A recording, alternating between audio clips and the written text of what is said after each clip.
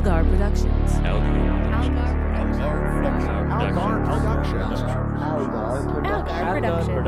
Algar Productions. This is the Sarcastic Voyage podcast, featuring the Sarcastic Voyage unpaid voice acting players. Now, here are your hosts, Ron Algar Watt and Matt Robotham.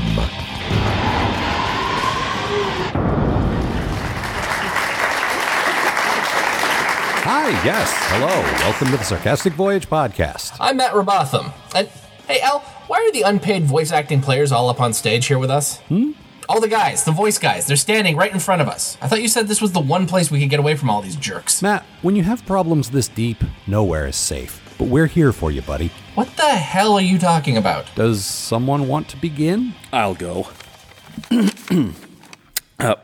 Matt, when you lie, it brings shame to your family. Oh, like my family's not already ashamed of me. I meant us, your podcasting family. That's why my real family's ashamed of me. Your lies dishonor us, Matt. Are you accusing me of stealing a small plastic lizard? Fuck it. Who thought this was a good idea anyway? Come on now, we promised we would all do this together. No judgments. Keep it to I statements. I judged him like 15 years ago. I find him to be wanting. Why am I here? Where's my dinner? Someone else then. Matt, we've been friends for a very long time. I consider you one of my closest and dearest companions, but this lying, it needs to stop, Matt. You can't go on like this. Wait, lying? What lying? Don't act like you don't know this hurts us. What?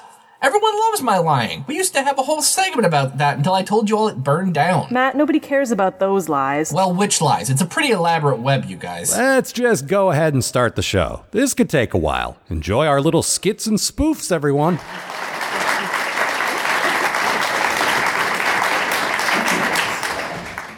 And now the adventures of Nick and Willikins.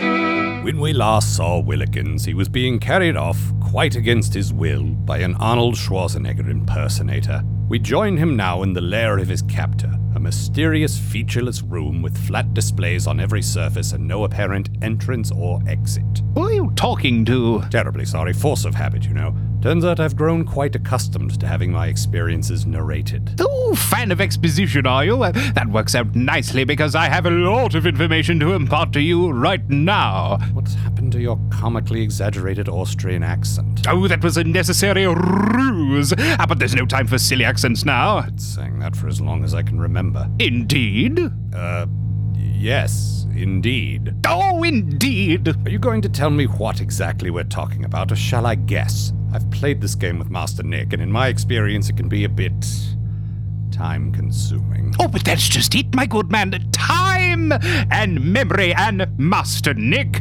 Those rather heady concepts form the foundation of the reason I have brought you here. I thought you said that Master Nick was in danger. Do you recall? No, it must have been let's see now. Carry the root of -1. You carry the pi.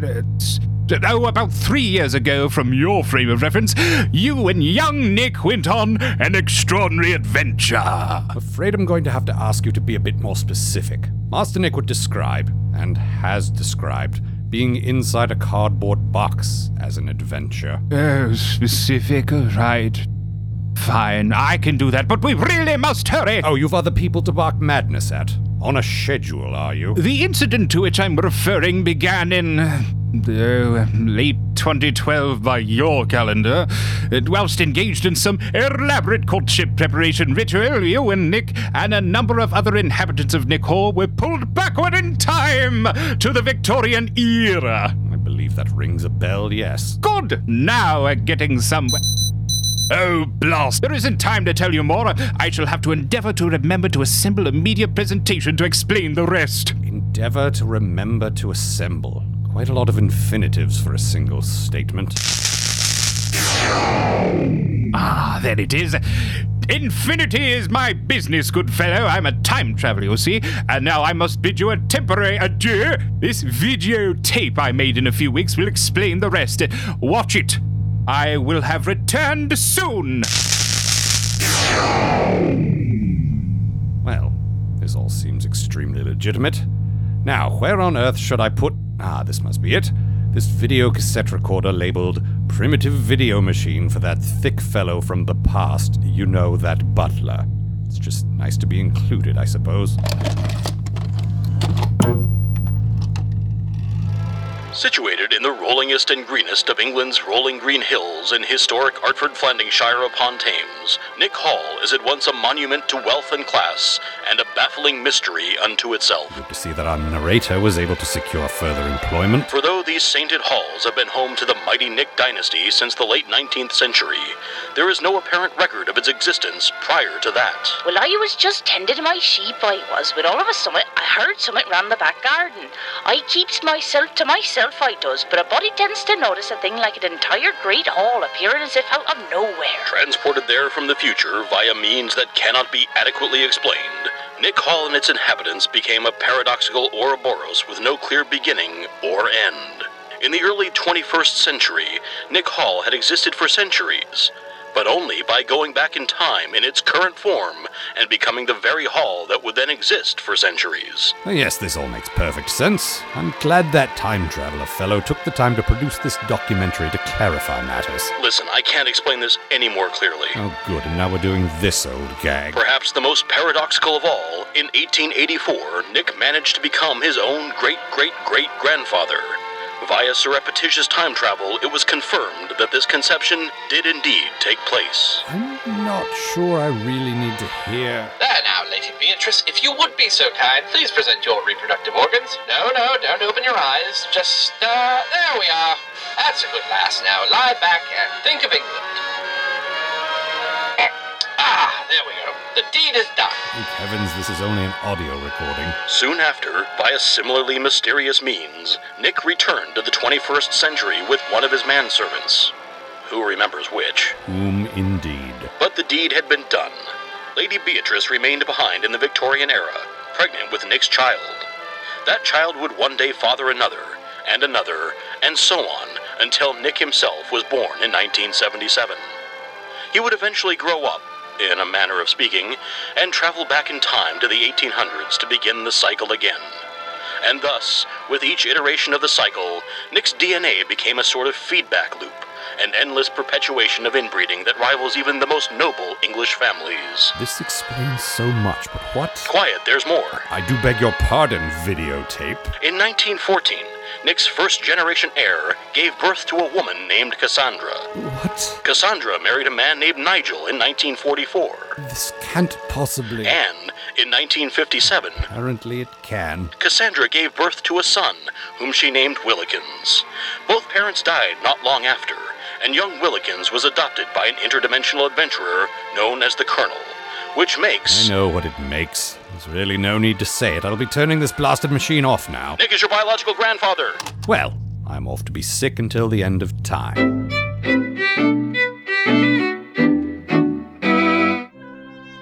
As a species, human beings have accomplished a great deal in our short time on this planet.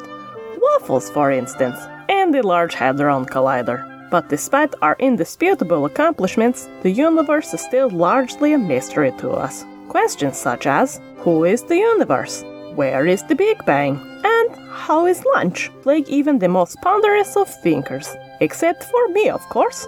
Hello, I'm Pierre von Frankbob, the world-renowned mushroom physicist. I've been awarded the Nobel Prize for my silent telephone, the Notel Prize for my ability to keep secrets, and the Noel Prize for most Christmas cheer, Mushroom Physics Division, 6 years in a row. But I'm best known for my grand unified theory, which has been hailed by the elderly as the thrilling return of the word grand to the common vernacular.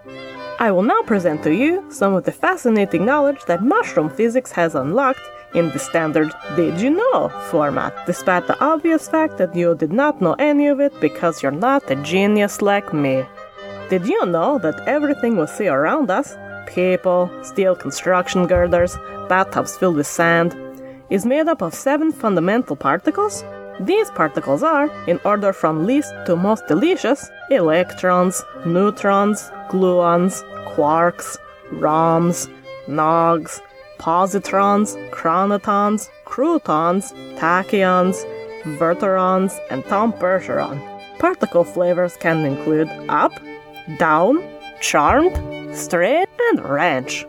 Did you know that the universe is shaped exactly like the letter I, with a heart in the place of the dot? This has led some scientists to speculate that we were created by an omniscient 13-year-old girl in study hall. Did you know that it's entirely possible to bend, or even break, the fundamental laws of physics? And also that it's possible to have these violations expunged from your record? Most judges will overlook a first offense. The worst case scenario is a little community service where you spend one weekend a month picking up stray particles on the side of the universe. Did you know that the C in E equals MC squared stands for light? As a patent clerk, Einstein was well aware that the letter L was the intellectual property of the powerful financier J.P. Morgan, so he was forced to use a different letter. His attempts to convince people to start referring to it as the speed of light were ultimately unsuccessful. And finally, did you know that, thanks to the laws of probability, which literally no human who ever existed truly understands, and the uncertainty principle, your socks don't actually exist? It's true! Look down at your feet if you don't believe me. These are just some of the many wondrous facts I have uncovered about the universe. You may think that science is all about naming distant space rocks after characters from Huckleberry Hound, but we can do other things too. Glorious, fantastic things. Try picking up a goddamn book sometime if you don't believe me. Sarcastic Voyage has embarked on a modest undertaking to chronicle the entirety of human history in sketch form. Join us as we uncover the mysteries of the past in our ongoing feature which we call History. It's not as good as it used to be.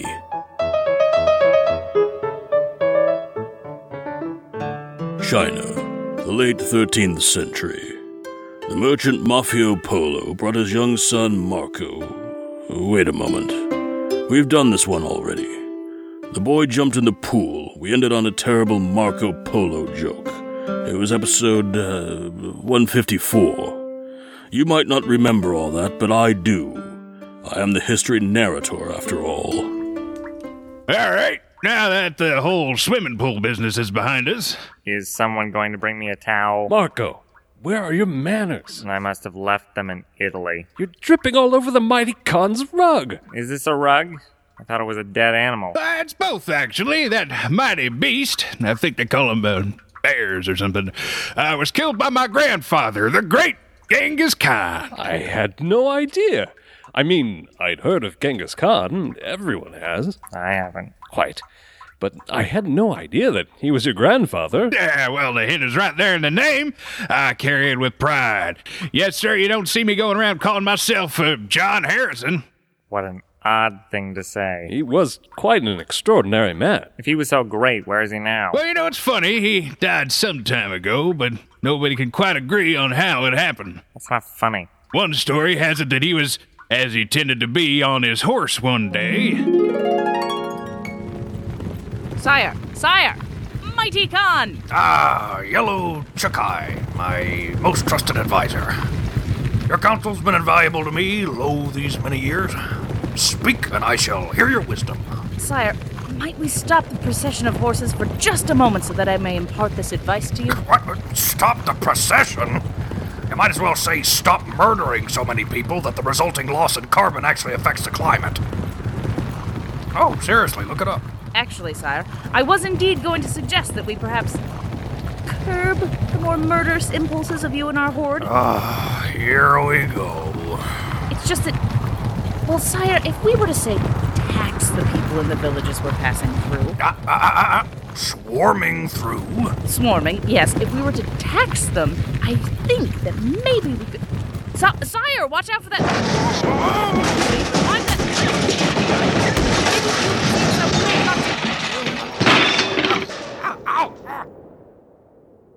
Well, this is a bit embarrassing. He fell off his horse? Marco, although my boy does have a point. Falling off a horse isn't exactly the most dignified end for the greatest emperor in all of recorded history. Well, you're not wrong. Well, there is another story. Another province conquered. Even now, at the relatively advanced age of 65, the spoils of conquest are as sweet as ever.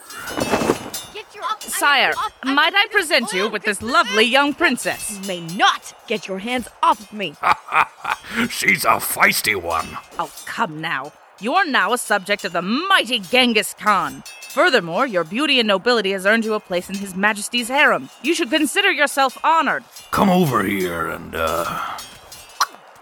show me how honored you are. Make no mistake, if you take that thing out, I will chop it off. Thing? What thing? Oh, this thing? Look out, she has a dagger! Valor Morghulis! Sire, your testicles. Yeah, it's no big deal. I didn't need... Wow. None of our European stories have such strong female protagonists. That was fantastic. Except for the part where my ancestor was brutally murdered, right? Right. Of course. No, I'm just yanking your chain. It is pretty exciting, I have to admit. I'm surprised you don't have any statues or memorials to your ancestor here at Xanadu. Yeah, old Genghis wanted his final resting place to be kept a secret. What's the point of a resting place if nobody even knows where it is? Oh, we know where it is. It's just not marked. What they did was they murdered a camel on the spot and they made its mother watch, right? What? That's horrible. Marco, what did I tell you about respecting other cultures' beliefs? No, it was pretty brutal, even by the standards of Grandpa Genghis. But I gotta hand it to him. That mother camel leads us right to the spot whenever we want to visit the grave or pay our respects. Well, I guess that's what they mean by corpse humping, huh? Because the camel has a hump. His grandfather is a corpse. Corpse humping. All right, that's it. You jumped in my swimming pool and I looked the other way. You continually insulted and disrespected my title, and I blew it off. But this is where I draw the line. Guards! Take this boy away and murder him. Slowly and painfully. Mighty Khan, please. There must be something I can... Nah, Dad. He's right. I totally have this coming. Some call it a gimmick, others a theme. Whatever yours is, it needs to be unique, and it needs to be easy to explain. No one has time to listen to your lengthy, superfluous backstory, nor do they wish to decipher the meaning behind some arcane or irrelevant symbol. One look at you should be all anyone needs to know what you're all about. Then you'll have time to concentrate on what's truly important. Your scheme. Now then, can anyone provide me with a personal example of what they think is a good gimmick? Anyone? Anyone at all? Yes. You, sir, in the front row, with the yellow boots and, all right, just the boots.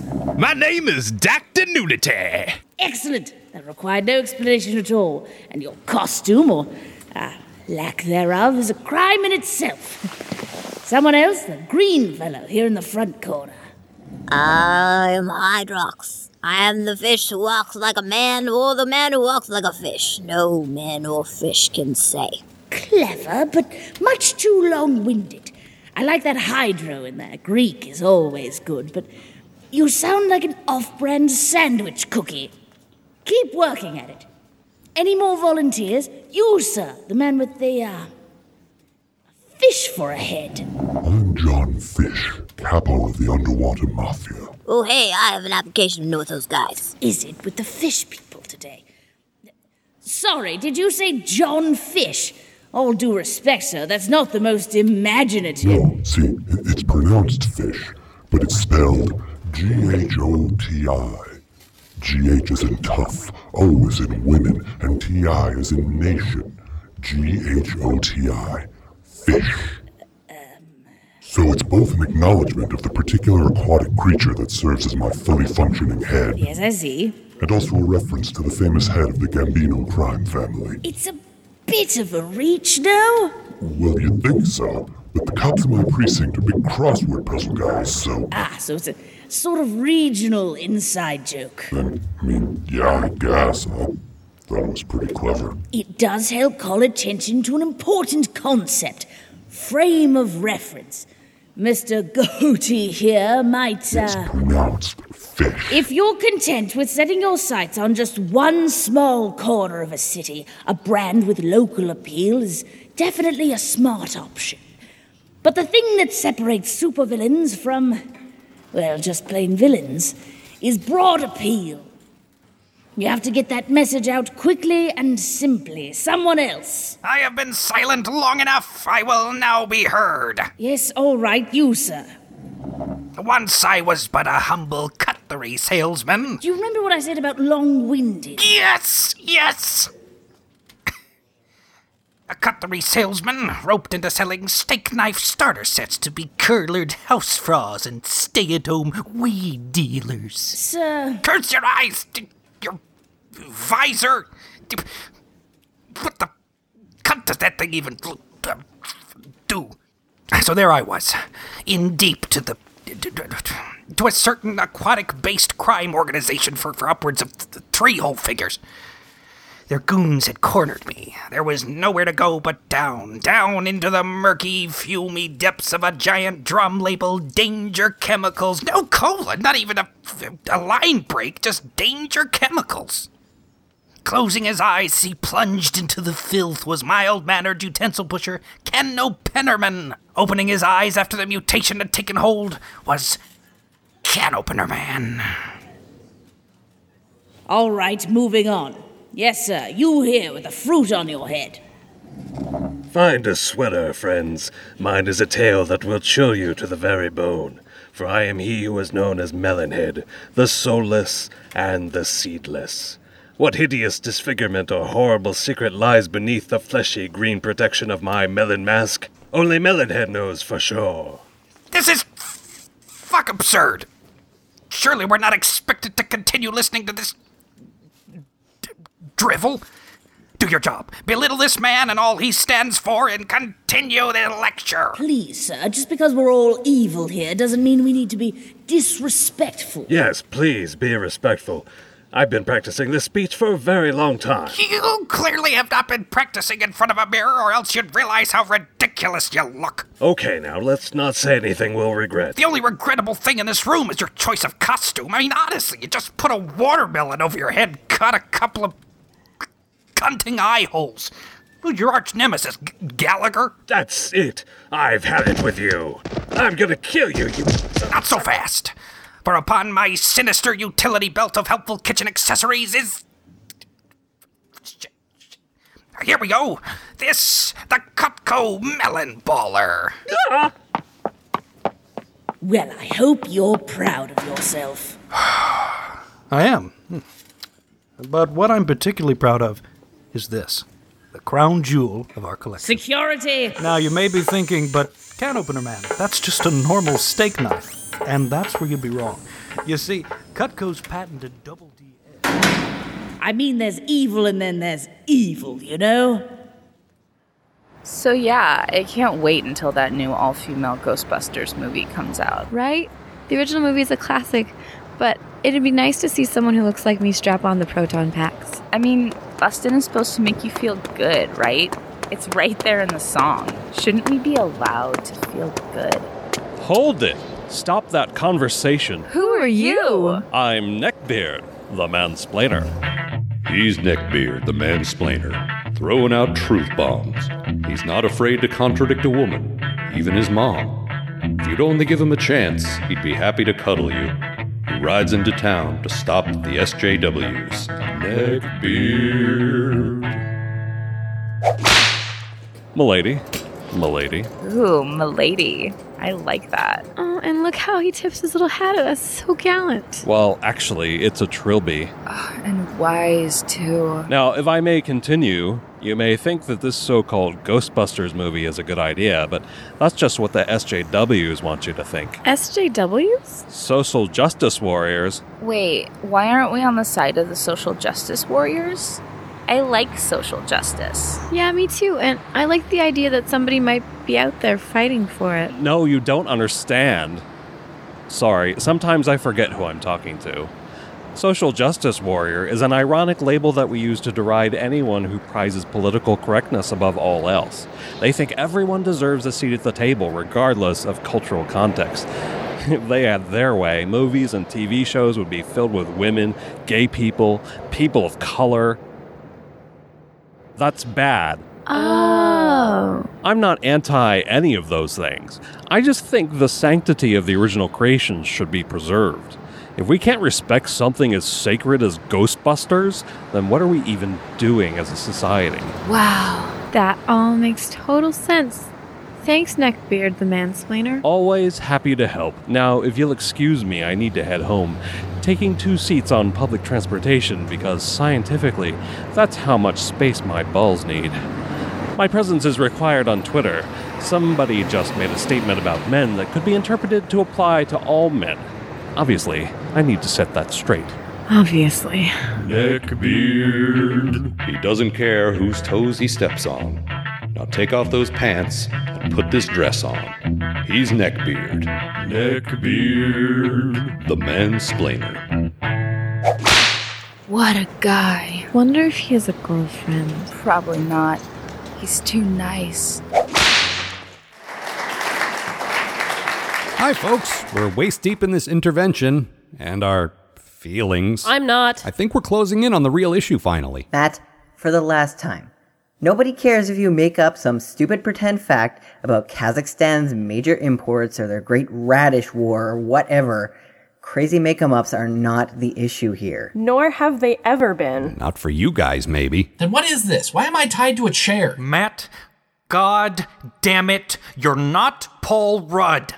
Finally, someone said it. You've never been Paul Rudd. You are not currently Paul Rudd. You've never asked to be a stand-in for Paul Rudd. You have never played Paul Rudd in a Lifetime television movie. You have never been in a quantum superposition where the measurement would determine whether or not you were Paul Rudd. I am like 98% confident in saying that you'll never be Paul Rudd. What? Of course I am. Look at my face. Is this not the face of Paul Rudd? Quick, name 3 things you were in. Ant-Man, Ant-Man Returns, and, Ant-Man and Robin. God damn it. Matt, have you no decency? Have you no respect for the sanctity of the medium of film? A medium about which I, Mark Pop Bosco, regularly produced a podcast. You see what you've done to him? Now we have to put him in a home. What? Hey. Shh. Bob, it's gonna be okay, all right? Matt, I know we don't know each other very well, but I also don't know Paul Rudd very well. So, for all I know, you could be him. Not helping. Matt, I'm just as certain that you're not Paul Rudd as I am that I'm Miley Cyrus. One intervention at a time. Let's hear from the audience. What, seriously? Matt, this is a far-reaching problem. Yes, you there. Matt, as a longtime listener, I actually bought into this whole Paul Rudd thing.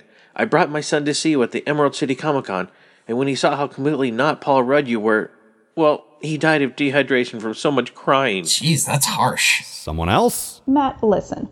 You're not Paul Rudd. And really, if you're gonna lie and say you're a celebrity, why wouldn't you say you're Channing Tatum? I can field this one. Sir, there's no such thing as a Channing Tatum. Stop fielding things. Anyone else? Yeah. How is it that you didn't even age between Wet Hot American Summer and the new Wet Hot American Summer? I'm not familiar with these movies. It's a Netflix series, actually, that you, Paul Rudd, were in. Of course I was. The answer to your question is yes. Are we done here? Not yet. We have some additional people via satellite. Hey, one of those Space Ghost screens. Matt, listen to me. You are not Paul Rudd. Matt. Why am I in this intervention? Matt, you're cute. Paul Rudd's cute. But you're not Paul Rudd. Who's Paul Rudd? Matt, you are not Paul Rudd for the following in-depth reasons. You were not in the seminal 1995 teen movie Clueless, which, interestingly enough, is a loose adaptation of Jane Austen's Emma, which is not to be confused with 10 Things I Hate About You, which was based off The Taming of the Shrew, an alarmingly sexist play by William Shakespeare, even by the standards of the 16th century. And the really interesting thing about Tim Curry is...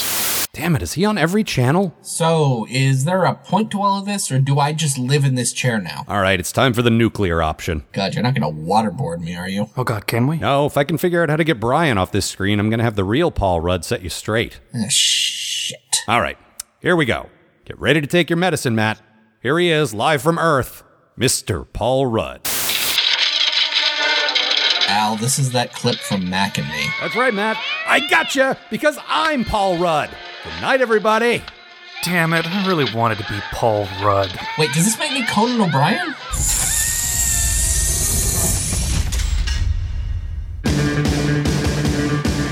This episode of the Sarcastic Voyage podcast starred Ron Algar Watt and Matt Robotham, with Duncan Bosco, Mark Bosco, Dave Fields, Nathan LaJeunesse, Caitlin Obum, Joseph Ravenson, Amanda Smith, Sabrina Snyder, and Jason Wallace.